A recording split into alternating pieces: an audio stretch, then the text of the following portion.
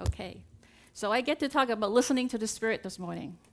Hi, Francis. I see some of my friends that came to hear me speak. As an intro, I became a Christian when I was a teenager. And since then, I have listened to workshops and sermons and all sorts of teaching on reading the Bible and prayer, and reading the Bible and prayer. And but it wasn't until much, much later, probably more than 10 years later, that I started hearing people talk about learning to listen to the Holy Spirit, listening to God's voice. I knew that when I became a Christian, I started a relationship with God. But I still didn't really get what that looked like. And when I read the Bible, I felt like I was just still trying to relate to a character in the book. But I never expected the character to pop out of the Bible and talk to me. And when I started learning about that, I just got excited. And I just wanted more of God, and I fell deeper and deeper in love with God. And so when Wilson asked me to share about that, I was excited. But he said, keep it simple and practical. So I've titled this sermon, 3 Simple Steps to Hear God's Voice. Because that will attract you, right? Because when you go on Google search, you're always like 10 steps to do this, 1 step to do that, 5 steps. So this is 3 steps. And let's see, I'm lost. Let's pray. Spirit of the living God, fall afresh on us. Daddy God, your children are here. We come to you hungry and thirsty, not for more of your blessings, but more of you. Speak, God. We're listening. Meet us here. In the precious name of Jesus, we pray. Amen. If you have your Bibles and your phones, would you turn to a passage, Psalms 46. Psalms 46 is a song, and it is a song written to stir the faith of the hearer, which is the Israelites, to have greater faith and hope in their God, even in the midst of chaos and craziness that's happening around them. So in this action-packed chapter, we come to verse 10. And verse 10 says, "Be still and know that I am God." Step 1, be still. Whether you are the exuberant, charismatic worship type, or you are the monastic, quiet, sit-still prayer type, if you ask them, all these Christians will say the first step to listening to God's voice is be still. And being still is not that hard, but it's still hard. Just look at the kids' ministry. Tell them to be still. 2 seconds, they up running again. Like, be still. And for us adults, we're not any better. I remember when we started switching the credit cards from sliding to the chip, I was so irritated for about a month. Because I would whip out my card and I'm ready to go. And then they'll be like, no, don't do that. Slide it there, and then I have to find the slot and I'll put it in. Then you have to make sure the chip is in the right side and put that in. And then I would wait, and then so I'm impatient, so I hold on to the card, and then the cashier usually say, well, don't touch it, because you pull it out, you got to redo it again. So she'll be like, don't do it. So I say, okay, don't do it. And then we wait and wait and wait, and there's this big sign on the screen that says, please wait, do not remove. And then it feels like eternity before it says, ding, ding, ding, now you can pull it out. Then you pull it out, then it's done. But why such a simple thing irritates me? Because I don't like being still. I just want to keep going, because somehow I feel productive that way. And the verse here says, be still. It starts with be still. The definition of being still in English is just don't move, motionless, be quiet. But the Hebrew root word, rapa, here, is talking about more than just an external removal of distractions. It's talking about more stop striving, that internal engine that you feel. Stop trying to control things. Stop manipulating. Stop. Just let go and release. Surrender. Stillness is the quieting of the soul. That's what God is calling us to have. It quiets our inner chaos, the anxiety, the anger, the nerves, whatever that we are feeling. Relax. And then kind of express the idea of leaving the matter in God's hands, not in my own hands. And obviously, if you look at the whole chapter, it talks about all kinds of craziness is going on. Because verse 2 and 3, it talks about, therefore we will not fear though the earth will give way. Recently with the rain, I've been hearing that we have a lot of sinkholes. Because the rain comes, the dirt and underneath the asphalt is gone, and then the road collapses. So the earth gives way. We haven't experienced too many earthquakes. But when the earth gives way, it's a very scary thing. And then when the earth gives way, the mountains come down, it says. Then the mountains will fall into the ocean. And when mountains fall into the ocean, you have tsunami. So everything is upheaved and going crazy. And then we are told here, in a commanding voice, be still.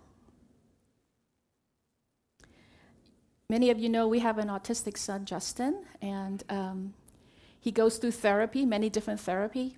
And one of the things that he goes through that is difficult for him is when he is in a large crowd of people, not this still, but everyone talking, like afterward when we're chit-chatting, hanging out, when everyone is talking at the same time, people are moving around, it's very difficult for him to stay focused and process that.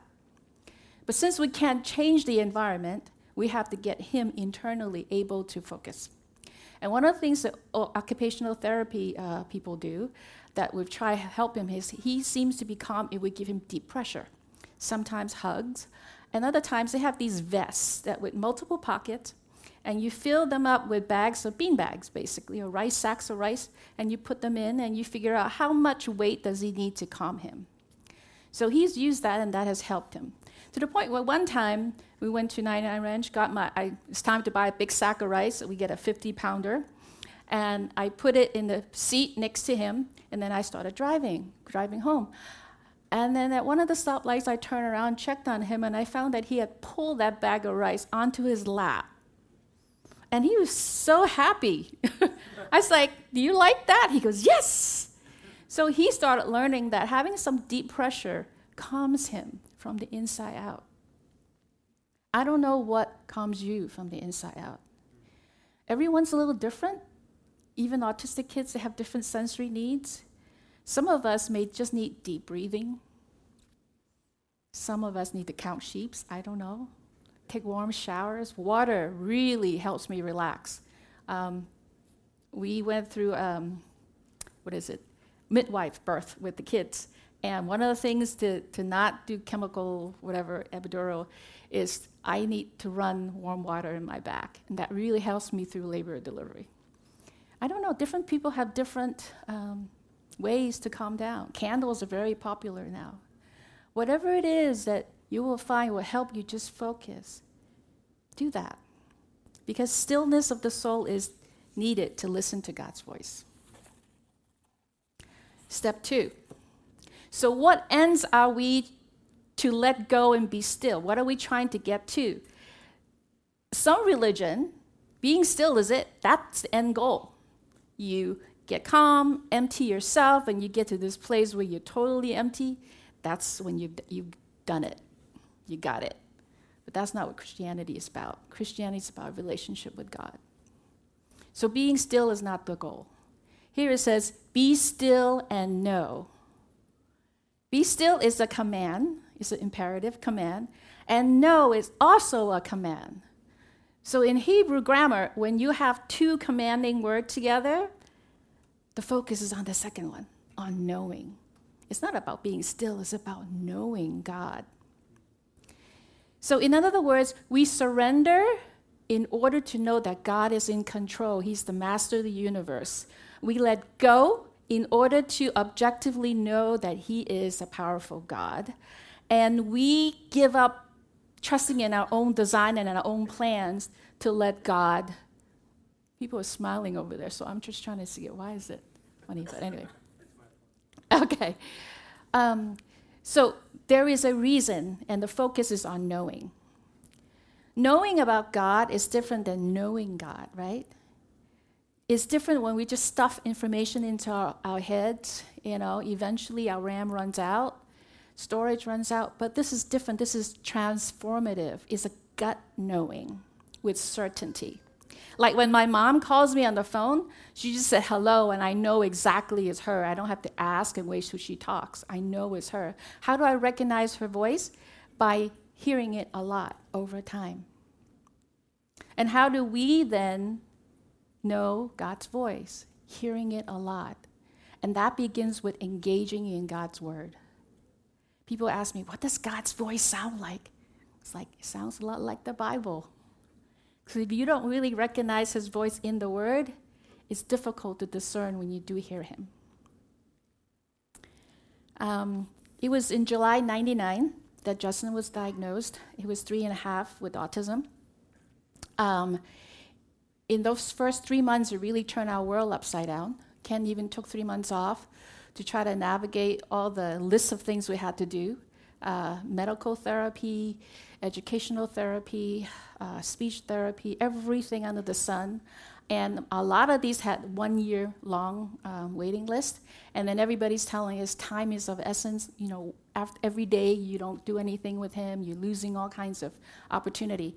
So we were just like running, overdrive. And for the kids, for Kelsey and Kristen, all of the after school activities just came to a screeching halt. Horseback riding out the window, taekwondo out the window. So Kelsey didn't get to finish her whatever black belt. But anyway, and it was hard. And at one point, I was tired of going to church even, because going to church, everybody's, how's everything going? And I have to keep answering the same question over and over and over again. So one Sunday, Ken says, why don't you stay home, just rest. So I did that. And I was like, this is a quiet time. All the kids are at church, everything. And so I opened the Bible. And of course, those 3 months, I was going crazy, and I didn't have a chance. I was like, I don't have time to read God's word. But this time I had some time to be still. I pulled the Bible and was like, where do you begin? Genesis 1:1. I opened up and I started reading Genesis 1:1. And I was in tears because it says, in the beginning, God created the heavens and the earth. And now the earth was formless and empty. Darkness was over the surface of the deep. And I just felt like that verse was written for me at that time. And I wrote on the margin, I said, God, I am wallowing in pain and confusion. But somehow this darkness and formlessness that I was experiencing right now, I know you're there, you're here, you're hovering over me. And as I read on, it says, God said, let there be light. And I wrote down, I can see. It feels like the fog started lifting. And then I kept reading, and it says, let there be expanse between the water and separate the water from the ocean, something like that. And then I wrote down, I can breathe. And I realized for the first time that for 3 months, I'm barely breathing. For some of you who are anxious, you know that most of the time you're holding your breath. Your chest is very tight because you're breathing very shallow breaths. Because if you breathe deeper, the earth might fall apart. And then finally, I wrote down, this says, God will make a way. That's the knowing that this is God's voice speaking. He spoke to me. I have read this passage as a Christian for how many times? Many, many times. Taught it in Sunday school, how many times? But it never spoke to me like that. That's knowing. It is this place of listening, this secret place, that we connect with God's spirit to spirit. John 10:27 says, my sheep hears my voice. If you're a Christian, the Holy Spirit's in you, you are hearing his voice. What is really matter is just recognizing his voice among the many noises that is happening in our lives. So it takes practice. I remember my oldest daughter, when she was in 3rd grade, she was struggling with a lot of bullying. She wasn't the bully, she was being bullied. And there's a twin girls in her class. It was always on her. And even their little brother, who's a kindergartner, during recess, from across the fence, would be, harassing her. And she'd come home crying all the time. And that one night, we prayed, and we were reading Psalms 9. And then we came to verse 13. It says, Lord, see how my enemies persecute me. Have mercy and lift me up from the gates of death, that I may declare your praise in the gates of daughter of Zion, and there rejoice in your salvation. She suddenly stopped, looked at me wide-eyed. She was like 9. And she goes, God wrote those verses for me 2,000 years ago? And I was about to jump in and correct her. No, it wasn't 2,000 years. It was a little bit more than 2,000 years. And it was written for you, But I was like, wait. And the Holy Spirit just stopped me and said, yes, he wrote this verse for her for such a time as this. And as a child, she realized it. And I needed to see that. That's knowing God's voice. That leads to the last part, that he is God. I'm leaping from exegesis rules here. It doesn't really say that. But that he is God, I am calling it obedience. Because when you get to that secret place and spend time with God, and God speaks to you about something, usually that requires you to share that when you go out to the public place. Because in the second portion of verse 10, if you don't know, it says, be still and know that I am God, so that I will be exalted among the nations. So that he will be lifted up high. So communing with God is not just about us. It's about a much bigger plan that he has. And we get to participate in it. I was the first in my family to become a Christian and spent many years praying for my parents. My mom was supposed to be here today, but she had sciatic pain last night. And she told Ken to film this so she can hear me. But I spent many years praying for her, and one time she came over to LA to visit us from Boston, like she does every once in a while. And she knows that we're always busy with church activities, even though she's not a Christian. And she said to me, whatever you got planned, go ahead and go do it. I can take care of the kids. So I say, in fact, that Saturday morning, the church is having a workshop on prayer. I'd like to go. So she goes, go, go, go. So Ken and I went. And the whole time I was in that workshop, I just couldn't be still. I just felt like something was bugging me. I just felt like the Holy Spirit prompting me, don't sit here and listen to a workshop on prayer. Go pray. Go pray for your mother. So I didn't want to leave in the middle of the workshop because it looked like I didn't like the workshop, right? So I waited, and during break time, then everyone went to the bathroom, and I went to the back of the church where there's a little patch of grass and garden area and prayed there. And it was, I don't think since then or before that I've ever prayed like that. I just began to pray, and the Spirit led me to pray, and I was sobbing for my mother because I felt like she's such a good person. How can she be missing out on this relationship with God? And on, and God showed me that on the bottom of this tree there was a brick wall, but the root had come through and cracked it open. There was ants crawling around. He showed it to me. He goes, even though the wall is brick,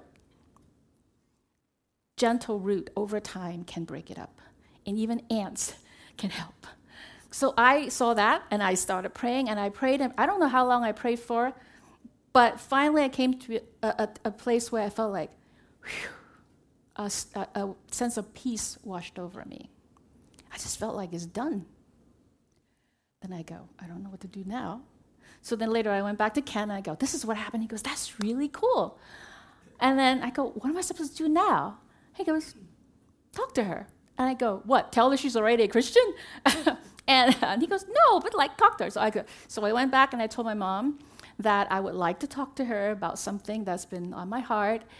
Could we sit down sometime and talk the next day? And then she goes, sure. So we sat down the next day and say, Mom, I have shared the 4 spiritual law with you before, and she just kind of looked at me blank. That was a few years before that. And I just wonder if you're interested in learning more about Jesus. And then she just looked at me and go, yes. I go, huh? And then she goes, do you want to be a Christian? And she goes, yeah. I go, wait, you're not supposed to say it so fast. You're supposed to ask me a question, and I'm supposed to explain to you the 4 laws and all that stuff, and then we're supposed to do the sinner's prayer. And then she goes, yes, fine, go ahead. So we did the whole thing, and she goes, yes, yes, yes, and we did it. And at the end, she prayed the prayer with me after 22 years of praying for her. And she's been a Christian for quite a few years now, 8 years or more. And she's praying for us, interceding for the family, and she quotes scriptures and throws Bible verses at me, and I'm like, okay, all right. God is good. And it's amazing how when you get into that secret place, he can do incredible things. And then we have to go out and walk it out. It doesn't have to be huge things like my mom's salvation. It could be something very simple. I was waiting for Wilson at 85 degrees to meet with him to talk about something, and he was a little late. So I was sitting there trying to, work on stuff and kill time. And then this little girl came up to me with a box of chocolate and say, I'm selling these fundraiser chocolate. And I hate that stuff. So my rule is never to get that stuff. I'll give to the school directly. I will never give into that fundraising stuff. So I said no. And then I just felt this Holy Spirit just kind of, don't do that. So I said, wait. And I go, I'll get one. Just pick one for me, I'll get it. And so I got one for her, and then she walked away, and I just felt this Holy Spirit say, pray for her. So I just prayed for this little girl, because I'm thinking, she's 12? And she's walking around the plaza. I don't see her parents. She's walking around selling chocolate. Is this safe? And so I prayed for her, and then I watched her walk away through the parking lot, and I just had a deep compassion and love for her. Where did that come from? Is that God's voice, my voice, or Satan's voice? It has to be God's voice. I am not naturally a compassionate person like that, and I don't suddenly, for a stranger, have tears and want to pray for her and care for her. It's God.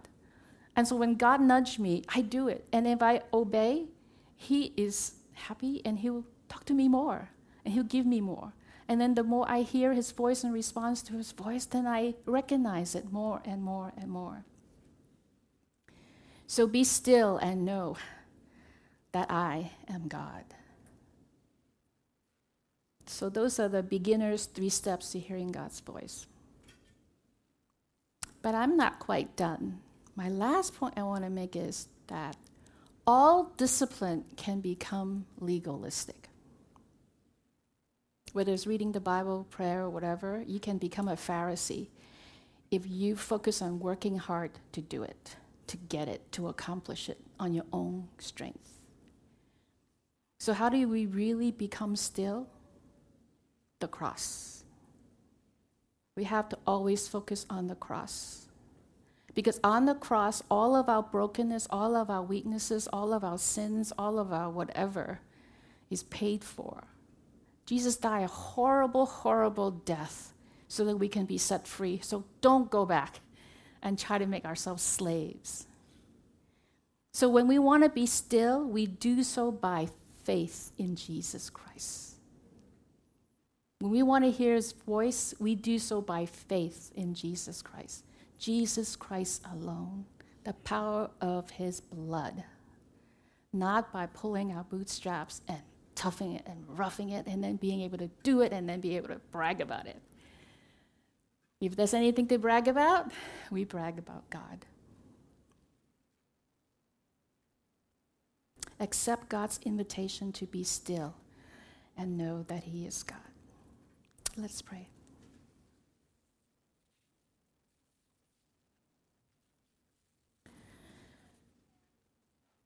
Since we are already in a much less distracting place, I'd like to guide you in a time of stillness and listening prayer. Feel free to participate in as much as you feel comfortable. And worship team, as you come up, you may want to sit in the front and just take in this prayer time too, so you might enjoy it as well. We'll begin by entering into 1 minute of complete silence. Prepare yourself by sitting comfortably in your chair. maybe with your feet flat on the ground. Take some slow, deep breaths.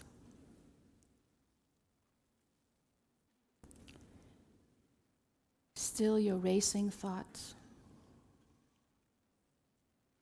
Quiet your soul. And say to God, I am here.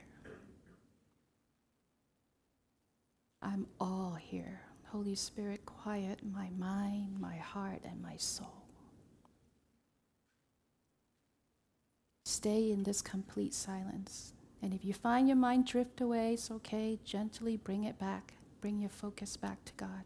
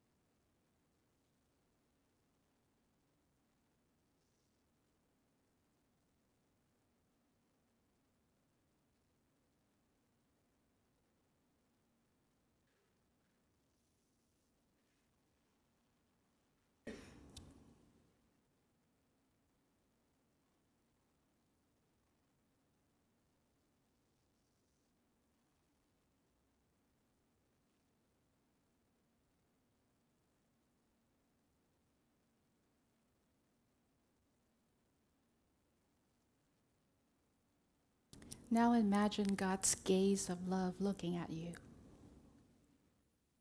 God turns his ear to hear you. Take a moment to tell him all that is in your heart.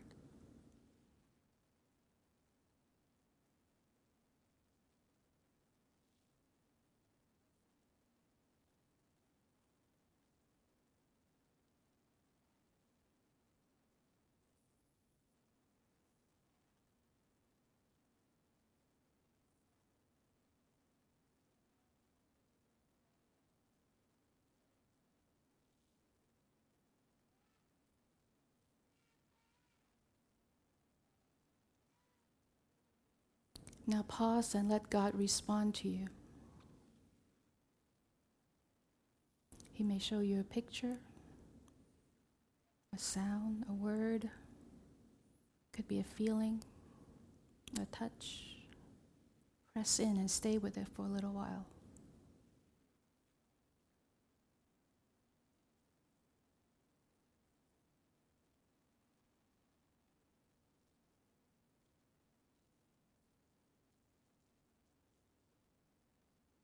And ask God what he's trying to say to you.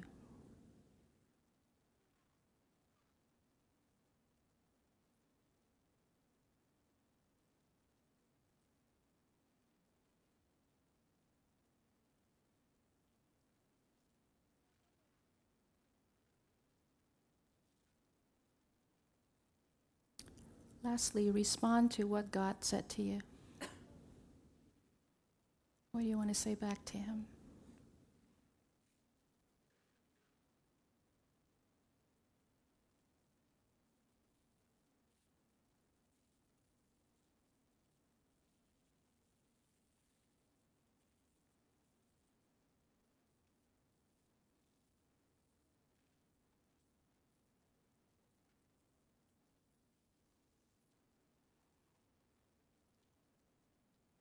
We close this time of prayer together saying, in Jesus' name, amen.